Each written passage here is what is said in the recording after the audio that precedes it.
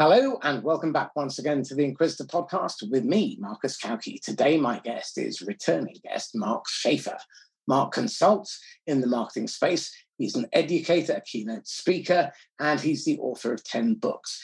His latest book really focuses on why community is the last great marketing strategy, something that I'm undoubtedly going to have to push back against because that sounds rather too finite. But I'd love you guys to hear from Mark because he's been a significant influence on my thinking and therefore your thinking.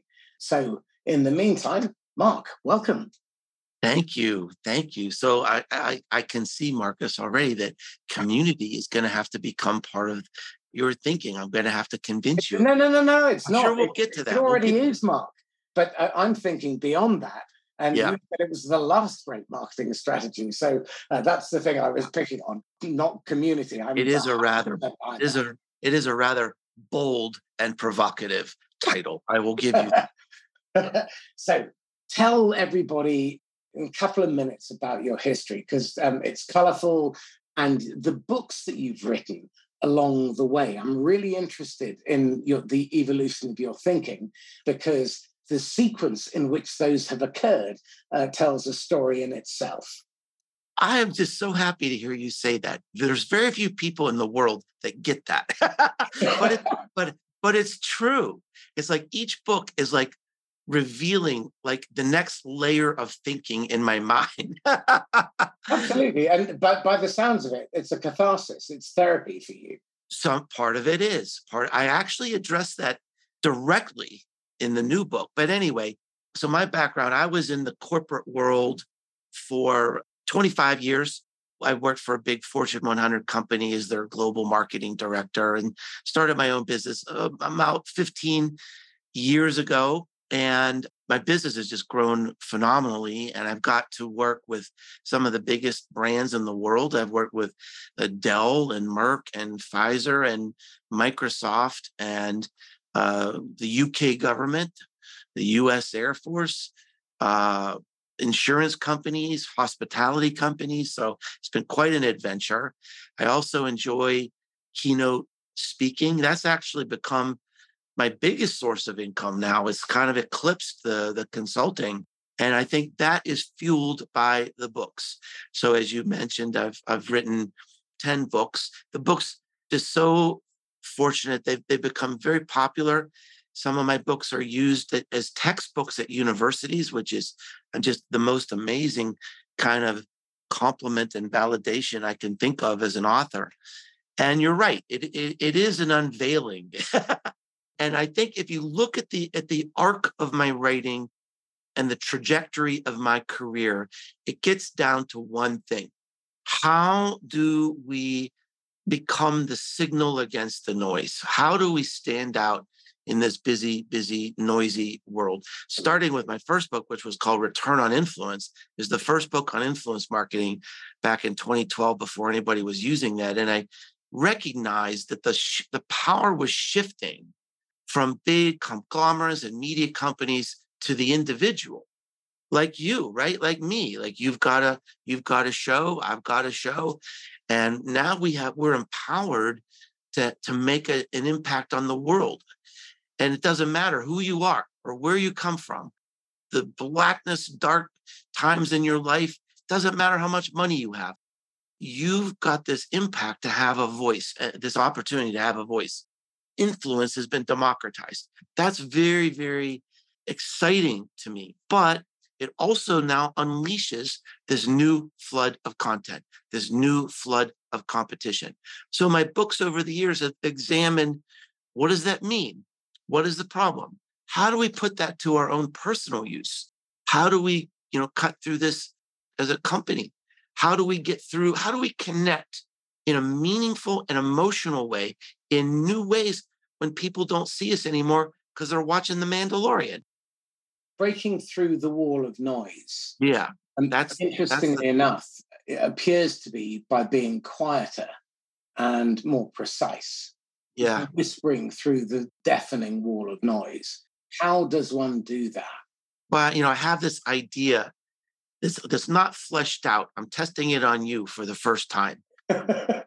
I'm serious. I've been thinking about it. I've I'm been not really reading it. representative of normal people. That's good. That's good. So it's like so much of sales and marketing is about automation and algorithms and reducing friction. And it seems to me there's this idea that adding friction adds connectivity and humanity. So think about reducing friction is working from home. Adding friction would be making people come to work, but you're face to face, you're exchanging ideas, you're solving problems together.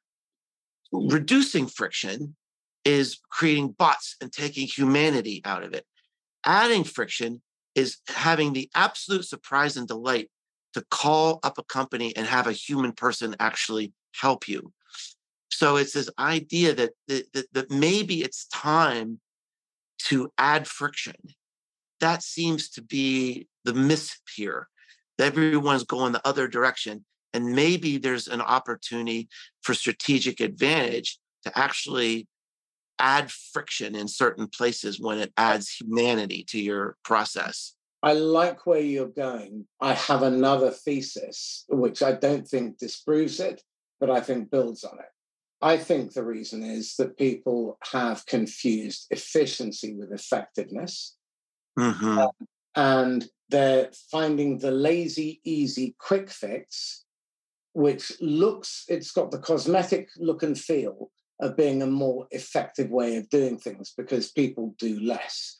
But if the net result is that there is an increase in non-buyers and your people have to follow up, and at the moment I'm hearing typical follow-up numbers of around 5 to 11 touch attempts to get hold of the human being who made an inquiry.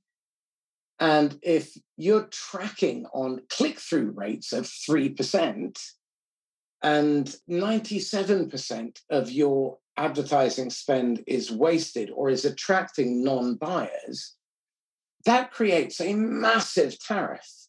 And at 15 manual dials an hour, as a sales leader or a sales manager, I would be very worried that my people would be spending most of their time and most of my salary bill on administration, not on the job to be done, which is to generate the revenue.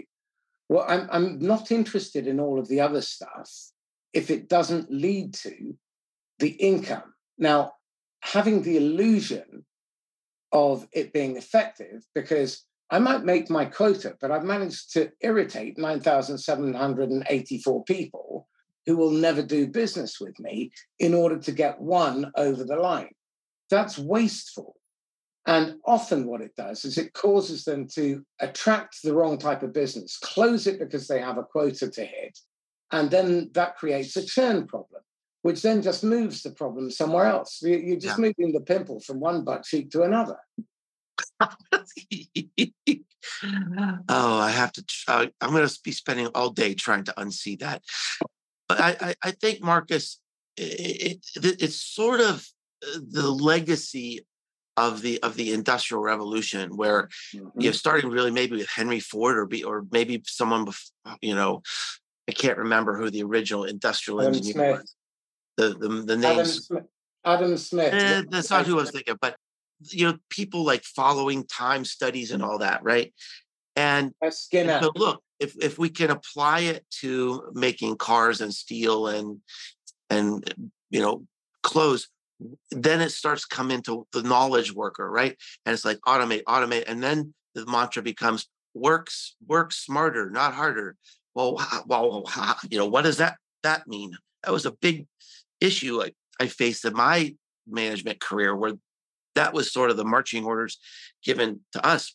Work smarter. Yeah, Frederick Turner. That was the name, Frederick Turner. Yeah.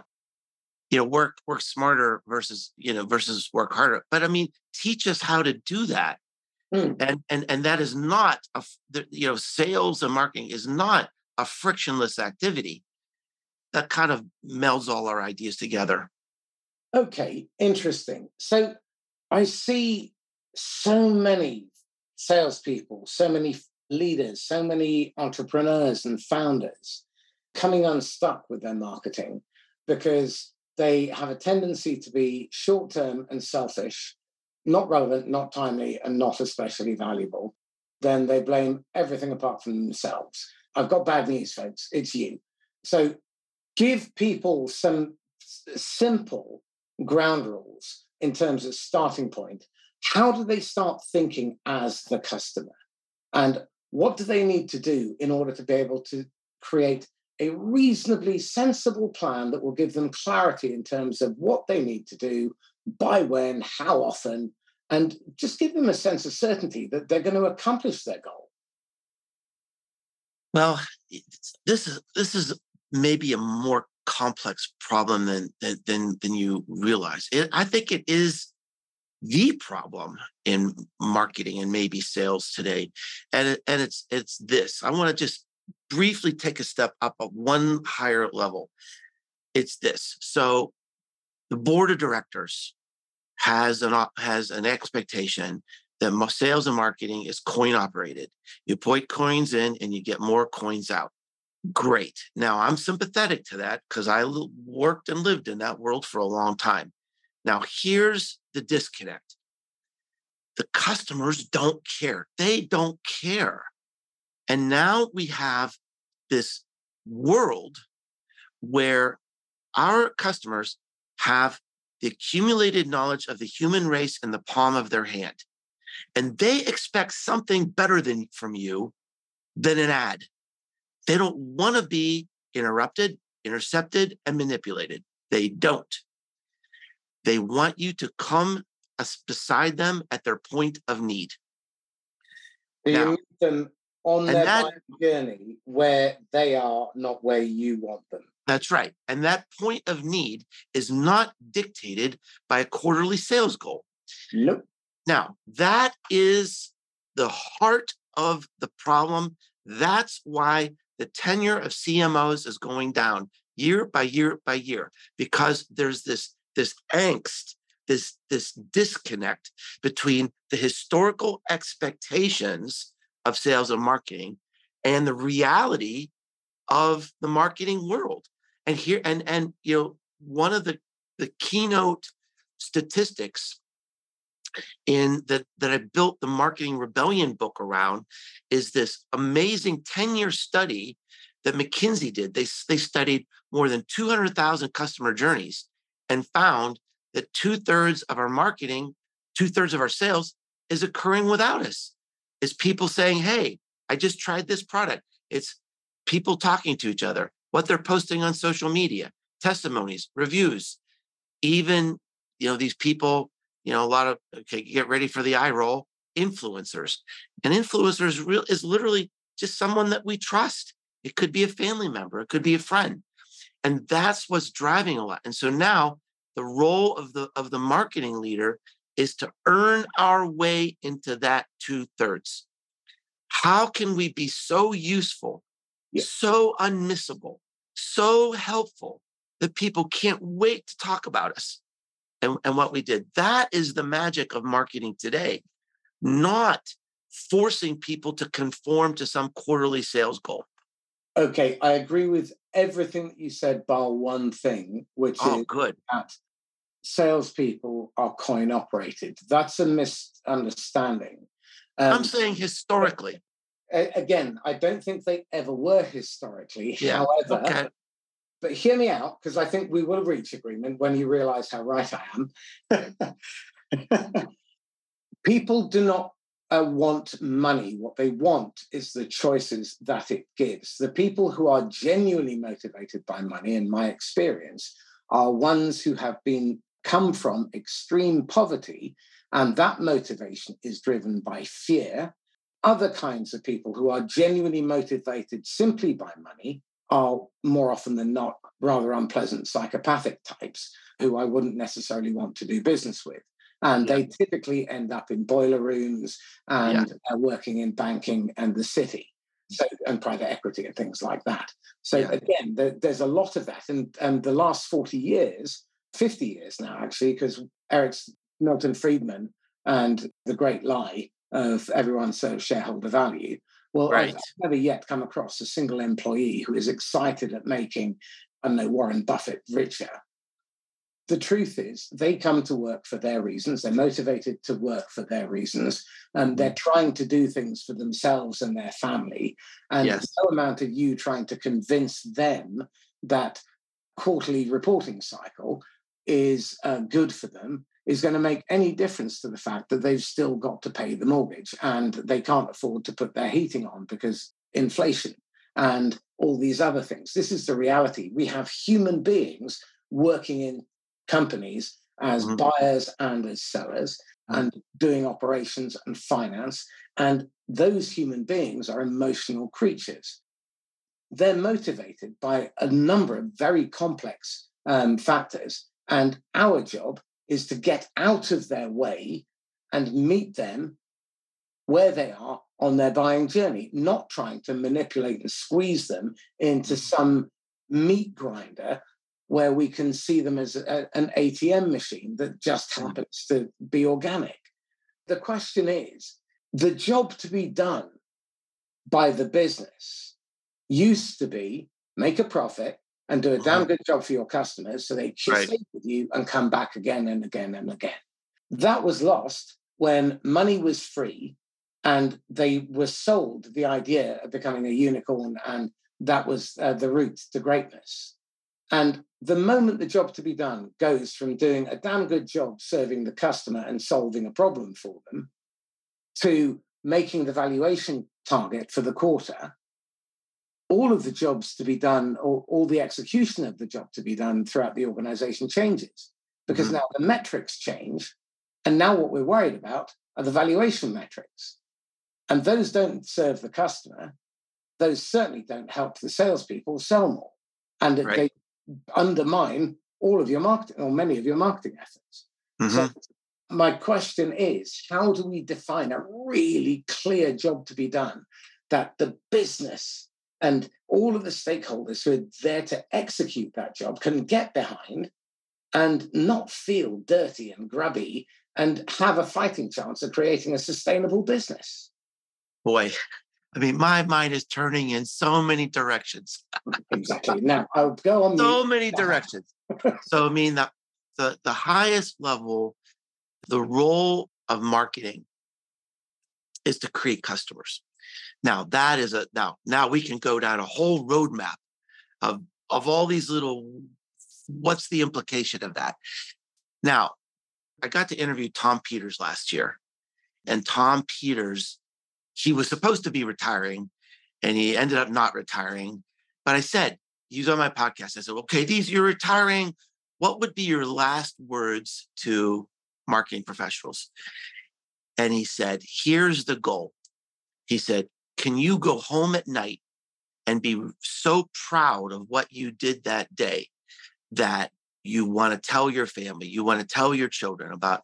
And he said, that would be a great goal on an individual level. He also made a comment in his latest book that said, no business exists without community. Think about that deeply. So that's how my wheels are turning here. So you were talking about how people come to work. There's got to be a bigger reason than, the Milton Friedman model. And the first thing that spurred was a conversation I had with a guy he was the senior vice president of innovation for Hewlett Packard. And he said to me, here's the biggest problem we have right now is that it's called, he says it's drain. Everybody at these big companies, they want to go try their own thing. They want to go follow their own dream because they want to work for a purpose bigger than the Milton Friedman shareholder value. And that kind of connects with this thing with what Peters was saying is no business can succeed without community. What my friend at Hewlett Packard was saying is the future of business, not just marketing, is really community. You've got to create something inside the company where people feel like there's a unifying purpose that I'm coming to work because I'm part of something. I belong to something. If you don't have that feeling of belonging, then you're going to have this drain. My friend at Hewlett Packard said it's inevitable. Now, let's extend that to the sales and marketing and jobs to be done. You're right. The jobs to be done used to be sell more stuff. So how do you create customers? How do you come beside them at their point of need? Let me give you an extraordinary example. I was interviewing a lady for the book when I was researching for my new book.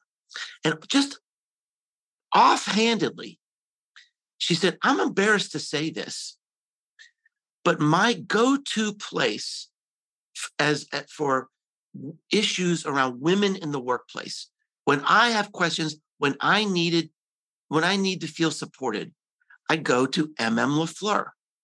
I said, well, I don't know what that is. She said, it's a clothing retail site. I'm almost embarrassed to say that. But they have this community, this online community. And like I had questions about a presentation I had to give. I didn't know which way to go. I went into this community, got honest, helpful, nurturing answers right away. Now, I was so curious, I joined the community. It's for business women, but they let me in.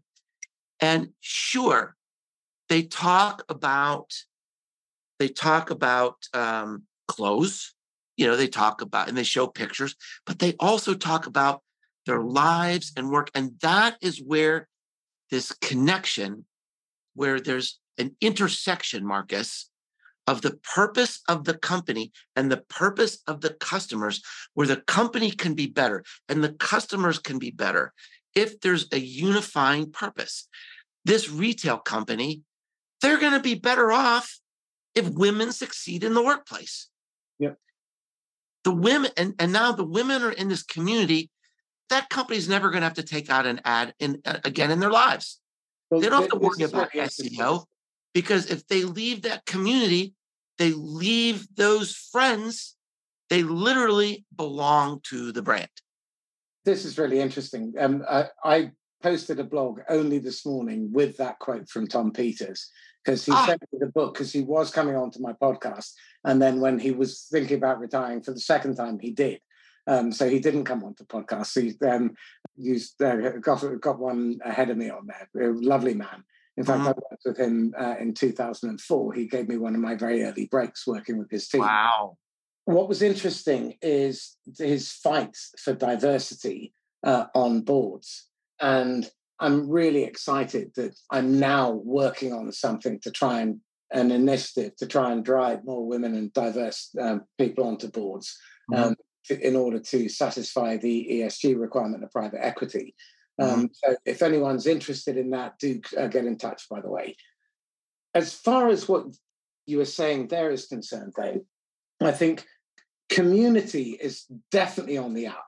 And I'm seeing an explosion of them where they are high challenge and high support. There's a lot of banter and exceptionally helpful, very fast as well. Some of them incredibly active. I mean, there are a couple I can't keep up with because there's 1,000 messages a day. Now, I wonder whether or not those then become a crutch and a distraction. But what I am seeing is the best of them are high challenge and high support. And I think in an environment of uncertainty, people are looking for other people like them who are experiencing the same kind of problems. And they have common interests, common purpose. And the whole idea of purpose is becoming more and more central, especially now that you look at the drain. I just had a report through from Gallup saying 51% of employees are looking to move now. I saw another piece saying that 70% were looking, and that was was it a McKinsey poll? And as high as 80% in the sales profession. Wow. Now, yeah, even if it's 50%, as a manager, that is crisis because half of your people are looking. Right. And doesn't this suggest something really interesting? That your strategic advantage, if you can find a way, maybe it is community, but how do you hold on to those people? That's the strategic advantage, is reducing churn, is beating the odds of those statistics. My motto in business is double the money for half the work. If there's a way to do less but better on purpose, it makes sense to do that because that frees up time to do other activities, but leisure, high value behavior. And the first question I like to ask myself is there a better way? And what am I not seeing? Because I seem to suffer from a lot of blind spots. And I think we all do, because we come with just our experience and our filters and baggage. The best argument for diversity is diversity of thought, because that way we can iron out the ideas and we can make sure that we're including our entire audience and we're segmenting them correctly and we're personalizing our contact so it doesn't feel generic.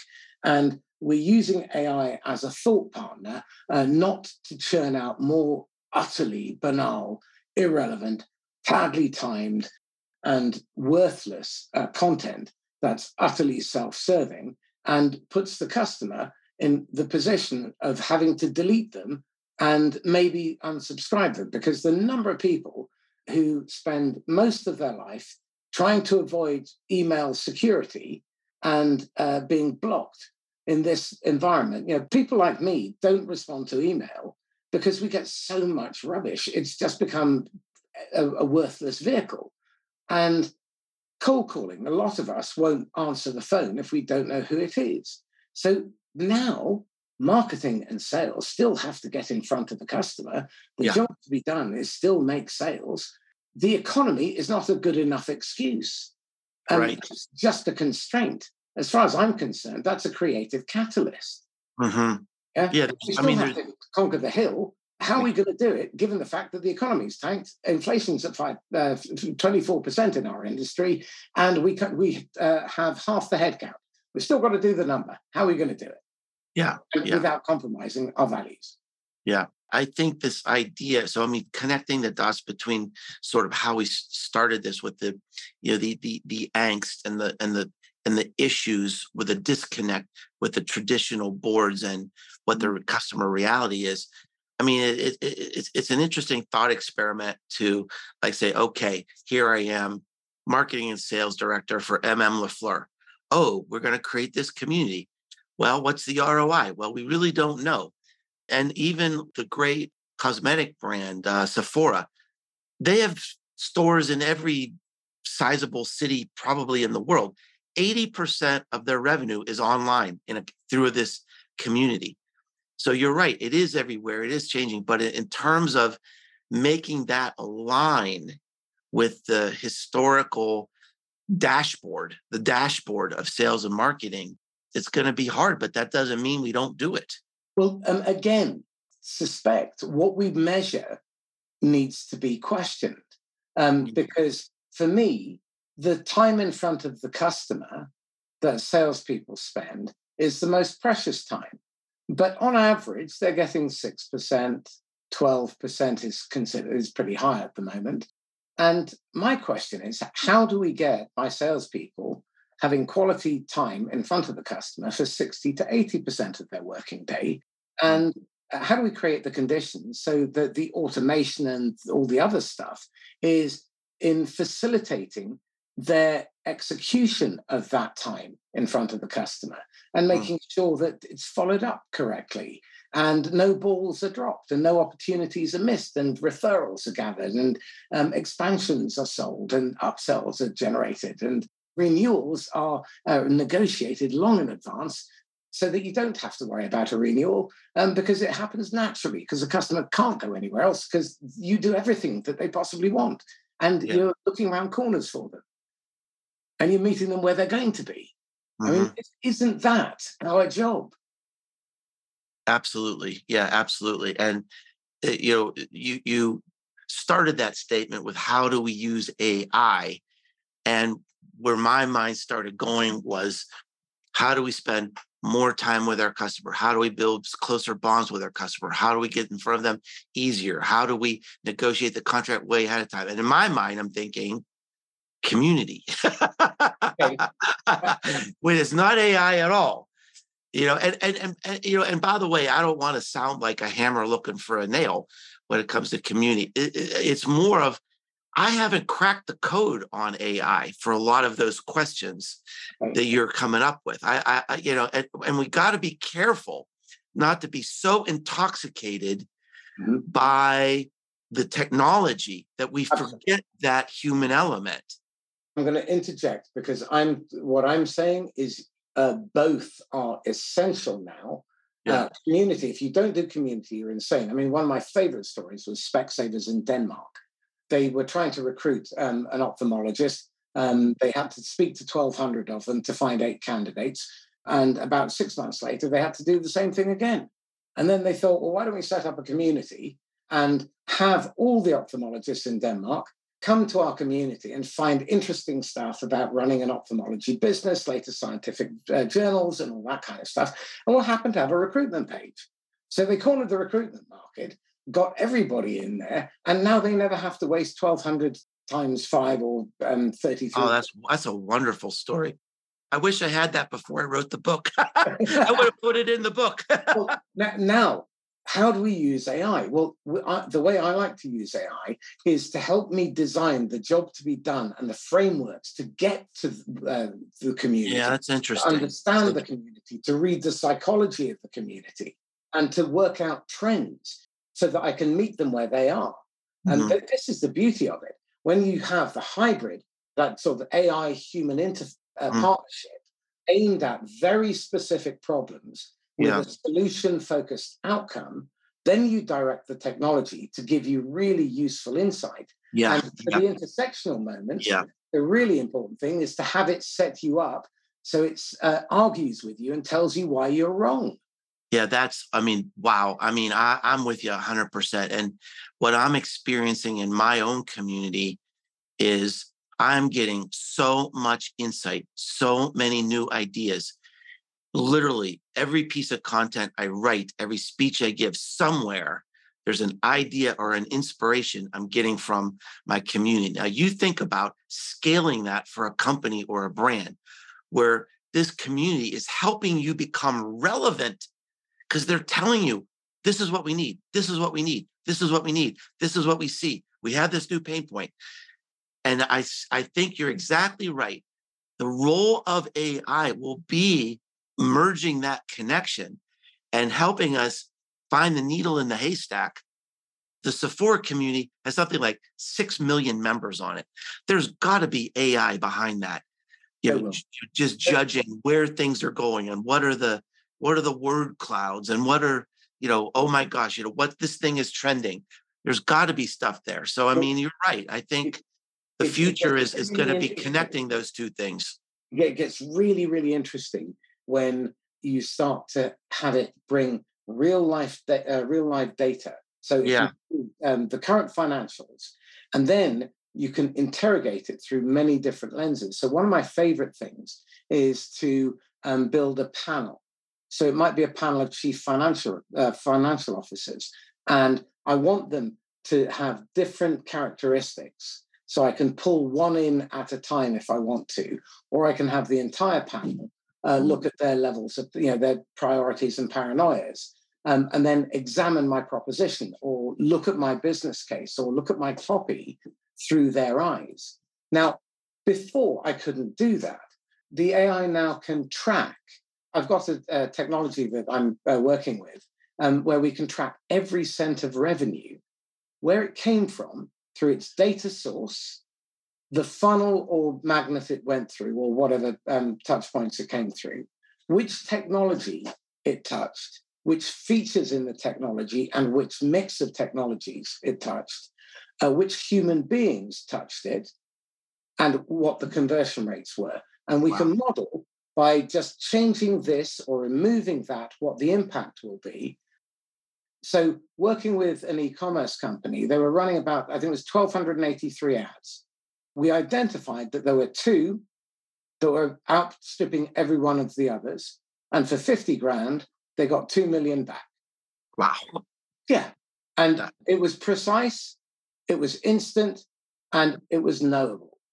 Now, when you're tying that to trends in your community and you're using it to track the types of conversation, the type of language, you can then be where your customer needs you to be. And now you can personalize. Yeah. Truly personalize. Truly, yeah. Yeah. And not at scale. You don't need to do it at scale, because what you don't need to do is try and bring in everybody. You just bring in the right ones for that particular product at that time. Okay, so the key from my perspective is to build your medium-term pipeline when the buyer is in the passive looking phase. That's the most important phase for both sales and marketing, to be touching the customer, but not trying to sell to them. Mhm. Trying to be valuable, timely, and relevant in order to understand where they are going to be. So then it's just a matter of making sure that we understand what that will look like. So when it happens, we prime them to come to us. Now, then the friction begins, because now you go into the discovery, but now you make it so easy for them to say yes to you. And if you've had 6 months or a year or 3 years even, building that relationship up with multiple people in the organization, then when they go from passive to active looking, everyone else has one point of contact, maybe two, and they're technical and they're trying to flog something. You've consistently over time been timely, relevant, and valuable. You've earned trust. You've shown vulnerability. You've created moments of intimacy, and you've demonstrated low self-orientation. But you do have it, which means you're long-term selfish. They know you want something back. And reciprocity is working in your favor. All of this is possible, but it requires deep thought and a bit of effort. And I don't think there's anywhere near enough reflection and deep thought. And that's my big bugbear. So what would you say to that? Timely, relevant, and valuable. Timely, relevant, valuable. So what I was doing is like using that checklist against what I teach in my classes. And I have a model. I think it's going to line up fairly well. RITES. R is relevant. I is interesting, aka valuable. I'm not going to waste your time. T is timely. And then the last one, which would be different, and maybe it's less relevant because I'm teaching more about marketing, is entertaining. And the E is because, again, it gets back to this point about how are we the signal against the noise. Everybody can be relevant, interesting, timely. I mean, that's kind of commodity, but a lot of companies aren't thinking about how can we connect in a way that's maybe fun, that's entertaining. And sort of the data behind this is there was a study done a few years ago by BuzzSumo, they're in London there, and they said the word most associated with content that goes viral is awe, AWE. Like, wow, never saw that before. Yeah. So I wonder if that could be an interesting idea for sales as well. If you're trying to break through, people need humor. They need to have a little wow in their day. I tend to talk about contrast because they need to see a comparison between where they are, the status quo, and where they could be. And they need to understand that not only is why it's better for them in their terms, but that it's possible. So we need to create a map to be able to accomplish that. But the problem is that very often we rush ahead because we've already got the idea in our head. And our job is to enroll them. It's not to convince them. Oh, wow. That's a strong word. Isn't it? Yeah, it's a strong word. If you don't enroll them into it, then chances are it's coercive or it's manipulative. Whereas if they're volunteering and it's because of the awe, it's because it's engaging them in something that they genuinely feel matters, it's important, it's meaningful. That's how we get people to engage. There's a sales methodology called challenging. The idea is that you do your research, and even if it's wrong, you demonstrate your value to the other person by delivering a hypothesis that enters their workflow in a unique and original way that they've never thought about before and positions you as their ally, not their adversary, not their accomplice. Now, the problem is most people come in and they do a really bad job of it and it's insulting. And it's because they haven't done the deep thought. They haven't done the research. This is part of the problem because everyone's in haste. Yes. And the slowing down, the shifting of temporal focus from the immediate to the medium term. Mm-hmm. Yeah. Yeah. It's an enigma. It is, because, I mean, the world is not going to slow down. No, but when you do refocus on developing your medium-term pipeline, Yeah. then what happens is your conversion rate goes up, and there are significantly fewer of the wrong prospects for you to follow up. Yeah. So not only does your conversion rate go up, but so does your satisfaction rate, your engagement levels go up, retention rates go up because you're not selling to the wrong people, and you don't have to do fireside sales, so you're not giving away margin. Yeah. Yeah. Agree 100%. So, okay, give me some stories about blind spots and denial and folks who seem to manage to get in their own way, because I think there are going to be a lot of people out there who maybe what used to work didn't. And what they're doing is they're doubling down on stupid by working harder, doing the stuff that doesn't work, under the illusion that it's a numbers game. And it ain't. So let's hear tales from the crypt. Come on now. That's ageism. I know, but I'm showing my age. I'm just trying to make you feel at home. Look, Mark. tales from the crypt. Marcus, that's worse than seasoned. I wasn't trying to date you, promise. Yeah, well, look, dude, we're not that far apart. So anyway, okay. So here's the biggest thing. Here's the biggest blind spot I see in my world, maybe the world, and it's this.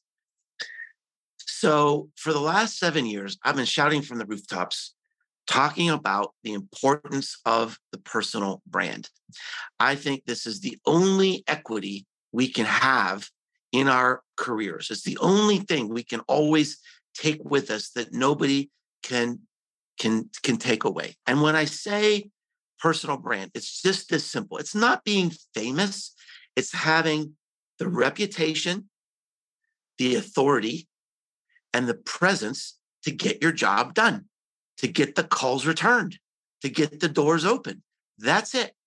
And if you're known and your competitors aren't, you're going to have an advantage. Now, here's why this is even more important today. And this is the blind spot. People say, oh, well, I'm happy. I've got a job. I'm doing fine. We've got this thing called AI coming down the line. It's already here.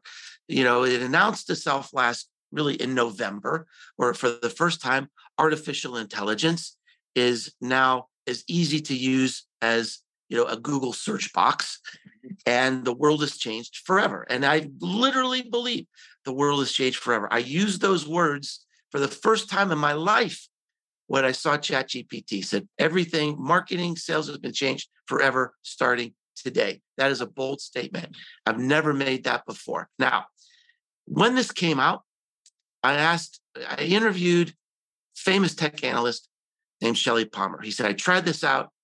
It's writing blog posts for me. It's absolutely terrifying. He said, I'm 80% replaced. Now, what's the 20%?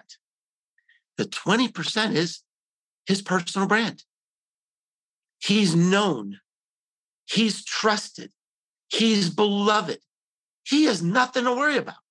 AI can't touch that. Can't touch that for you, Marcus. Can't touch that for me. And here's the blind spot. Almost nobody in our world is working on that. They're not doing the work.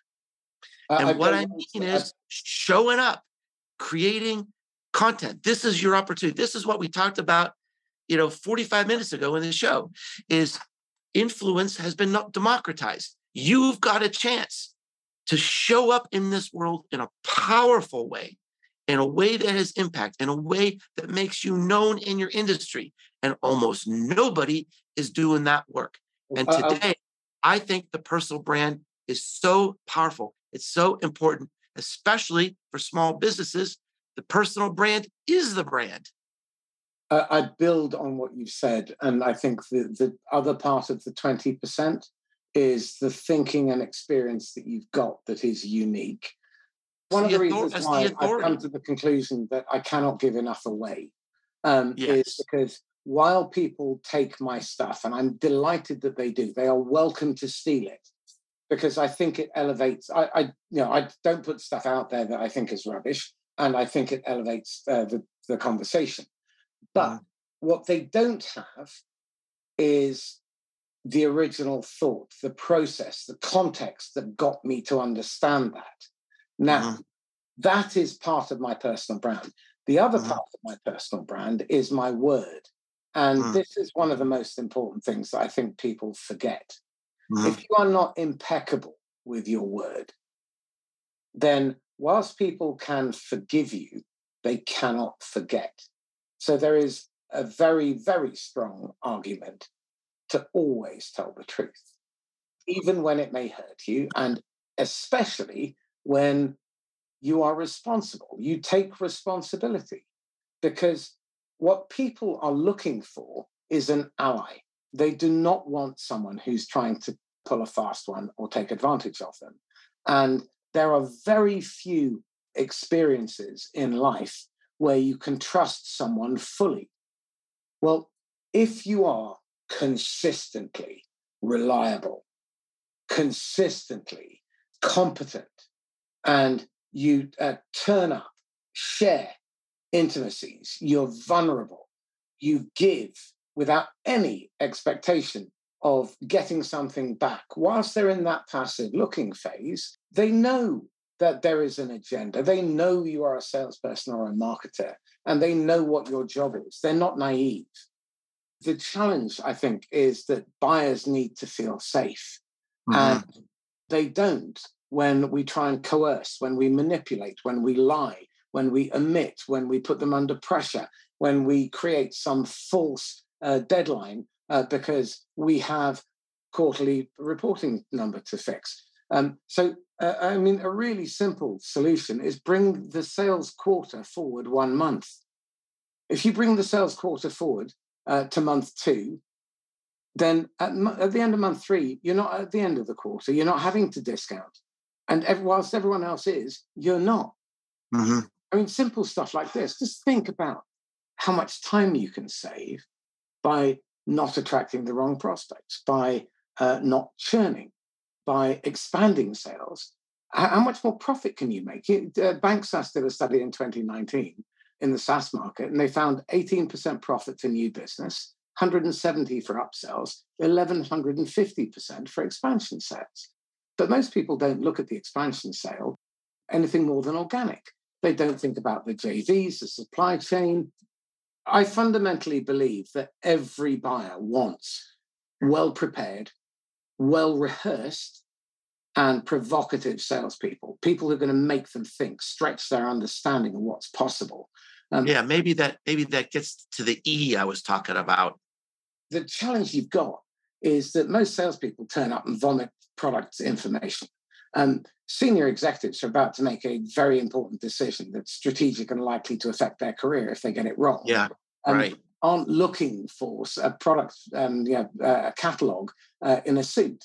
What they're looking for is someone who's going to help them expand their thinking and advance them towards an understanding of their real problem so it goes away forever.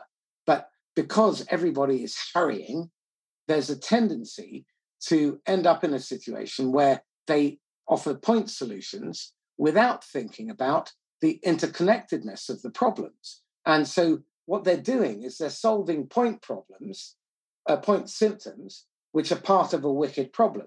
And so then all they do is they shift the problem downstream. So I was having a conversation with the head of CS yesterday, and his big problem is sales, as closing sales prematurely without having done a proper job. And so he is then having to meet the mismatched expectations that are impossible. And so they're churning customers. Well, what's the point in spending all that money to bring them in, only for them to go out the back door? And then CS gets blamed for not doing their job.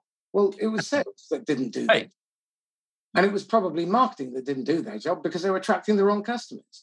And it was the leadership that didn't do their job because what they were trying to do was make a valuation number instead of look after customers and develop good product. Duh. Am I just being old and curmudgeonly, or am I being reasonable?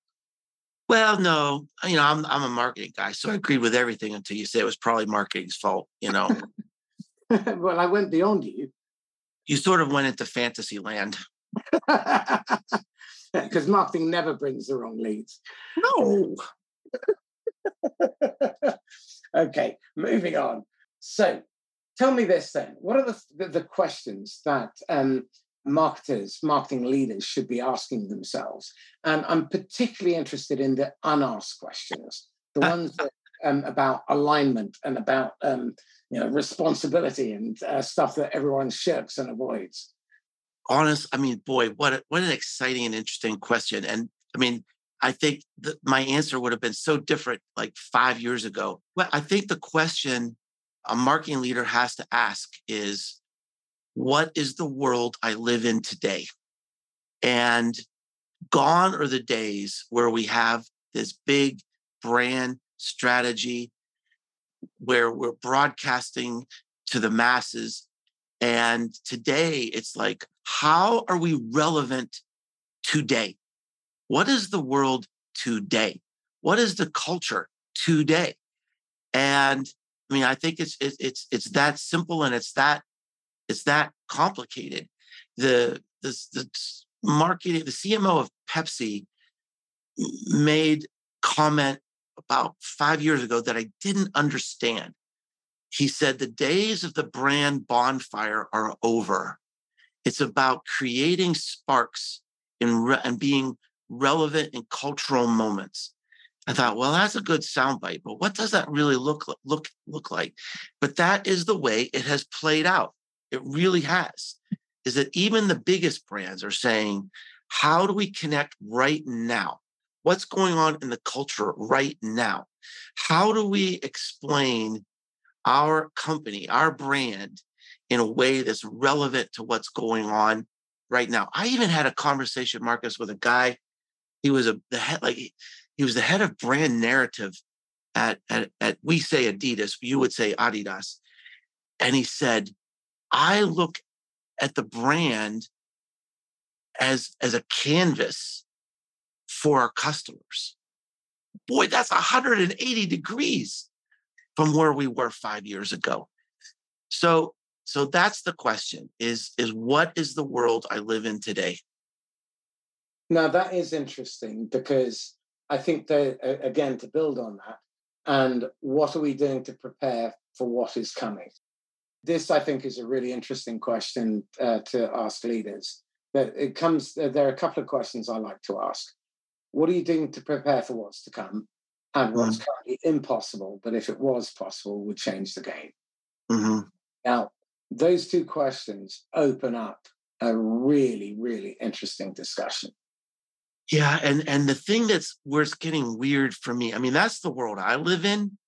A word that people have been using to describe me is futurist. It's a word I've been hesitant to adopt, because it's sort of like one of those words like expert, where I think someone else should put that crown on you before you put it on yourself. But nevertheless, I'm immersed in what's next.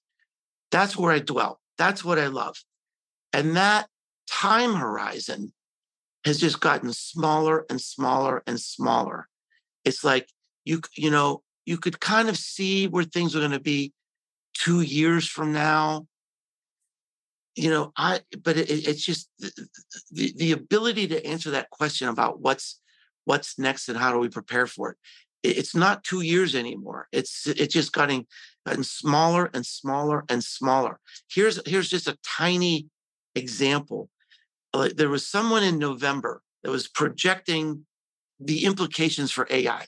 And they said, oh, well, for this thing to happen in AI, I would think it would take us maybe 7 years to get there. We crossed that milestone in March. So there's this idea of just, number one, the time frame being smaller, the events that impact that time frame. being more unpredictable, like a pandemic or a ship getting stuck in the Suez Canal, which throws the supply chain.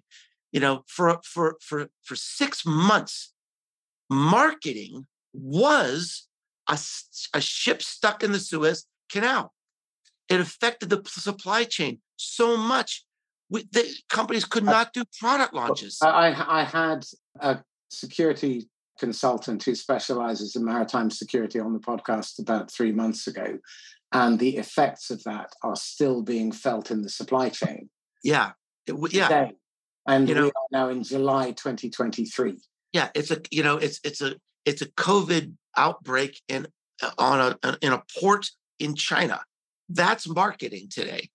Increasingly, it's stuff that we can't see, we can't predict. We have to be really, really aware of context. Yeah, you do. That's what I said. The question is, what is the world we live in today? Yeah. If you don't sell from a contextual perspective, you're just going to be using cookie cutter methodology. And the customer responds very poorly to that. And if you then make it worse by going cold, then you've got about a 3% conversion rate. Now, I agree with you on community, because when you turn community into ecosystem, and the community is of adjacent experts, and they then bring value to the community, which is the shared target market, that's a really, really interesting proposition. And people like it is. Isn't that really sort of like the how you future proof? Yeah, that's exactly what we're doing. Yeah, I'm trying to pull one of those ecosystems together, and we're very, very close to going to market now. And the beauty is, our objective is to target the same organizations simultaneously, 100 of us, target the one company, and armed with the same dozen or so questions, then bring our insights together and then write to the chief exec. Now, if we get 3 or 4 referrals over the course of a month, which is what all of us will try and do, and none of us will speak to anyone outside of our normal remit, because the objective is to cover everything, but make sure it's just business as usual, so it's no effort on all of us. And if we happen to win business, great. If not, what we do is we write to the chief executive and we say, dear Mr. Schaefer, we've recently conducted 400 hours of research in your business. Your data and your people inform us that you're losing X tens of millions per month. Invite myself and my team in, and we'll map out a pathway to eliminate all of these problems, and which 6 you can begin in the next 90 days to self-fund the rest. Now, that community, that ecosystem, is effectively a closed economy, because as we solve a problem, it creates new problems. And those new problems, when solved, create more problems. And the beauty is, we help them achieve their job to be done, which is their growth objectives, but we can accelerate it, because what we're really good at is identifying the connections between the problems and eliminating the stuff that's wasted. The stuff that, if you take it away, makes you profitable, frees up resource, frees up investment capital, and means you don't have to give away so much equity or get diluted. And you have a bit more control. Kind of cool. Yeah. I love that. One of the case studies in my book is about a woman that has a community of 80,000, people in her community. And it's like she's insulated. She's insulated from anything that could be happening in the world, because as long as her community is purpose-driven and relevant, that's the job. And has a culture of safety, buyer safety, kind of gets down to that, right? That's number one in a community, is buyer safety. She's basically future-proofed herself. She doesn't have to worry about the price of Facebook ads going up or down. She's kind of insulated from churn in a sales department. She's insulated from a ship getting stuck in the Suez Canal, to some extent at least. And so that's an interesting way to tie it together. Fascinating. Okay. Look, Mark, we're coming close to time. Tell me this. One of the problems that many people, I've suffered from this for quite a while, as we gain our experience and expertise, then we know lots of things, and the temptation is to tell people. And the danger with that is that no one buys because of the tyranny of choice and confusion. So, what advice would you give to someone like me who really wants to attract the right type of customer, but needs to narrow their messaging to something that's tight and elegant to create that interest, that curiosity? I think you already said it. And it was this: you were talking about differentiation and salespeople, and you talked about value and timely and relevant. And you said, and you talked about the importance of showing up in a way that gives value. And to me, that, and you talked about experience, right? To me, and you're already doing this. The thing that differentiates you is that you deliver insights, not information. If you deliver information, you're a commodity. If you're delivering something that people can Google, you're going to be replaced.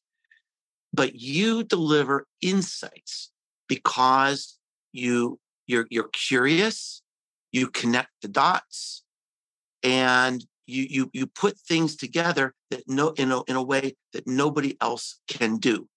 So I think that is really the key advice I would give to anybody, is that you have to focus on delivering insights, not information. Okay. And there's a certain amount of courage that comes with that, because an insight means you're willing to take a stand on something. It means you're willing to be vulnerable and saying, this is what I learned. This is the mistake I made. Don't you do that. An insight can be that simple. So, it's something that not everybody can do, because I think you do have to have a certain amount of courage. It reminds me when I was interviewing Tom Peters, the word that came into my mind when talking to him is bold. I mean, that man is just so interesting because he's bold. And what is bold? It's telling the truth with courage. That's bold. Telling the truth with courage. And if you do that, it results in an insight. And that's what will make you stand out. That'll help you be the signal against the noise. Very nice. Very nice. Okay. Mark, we need to wrap up now. What would you recommend people read, watch, or listen to? Obviously, belonging to the brand and Marketing Rebellion are both fantastic books. Known was a fantastic book as well. Thanks.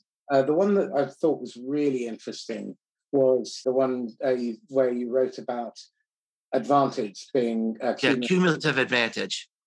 That was fascinating too. And it's... Yeah, well, thank you. Yeah. Well, first, thanks so much for your kind words, and thanks for the great time together. I mean, I've got a whole list of ideas for blog posts based on our conversation today.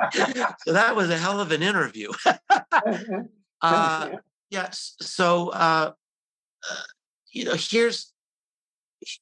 think today, let's get back to this idea of what is the world we live in.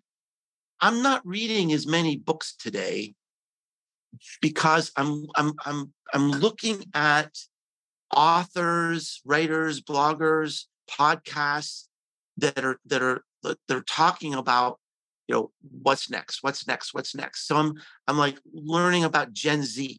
They punch above their weight in terms of impact on the culture and taste making. I'm reading about just shifts that are happening in trends in taste. I'm reading a lot of curated newsletters about trends. I think to be effective as a consultant, as a thought leader today, to create insights, you've got to be just sensitive to what's now. And as I wrote in Cumulative Advantage, and thanks for the kind words about that book, is that being relevant today is applying your skills against a seam. A seam is a change in the status quo. It's a shift. So in this fast changing world, we can't keep getting new college degrees. I don't even know if we can read books fast enough to keep up. But what we have to do is say, here is our gift. Here's our strength. The analogy I used was you're a surfer with a great surfboard. To be relevant, you don't need a new surfboard. You need a new wave. And there are new waves coming at us every day. So part of this idea of being relevant is being aware of what are the new waves. That isn't coming through a new college degree. It may not even be coming through books. It's just like being really hyper tuned in to the changes in the world.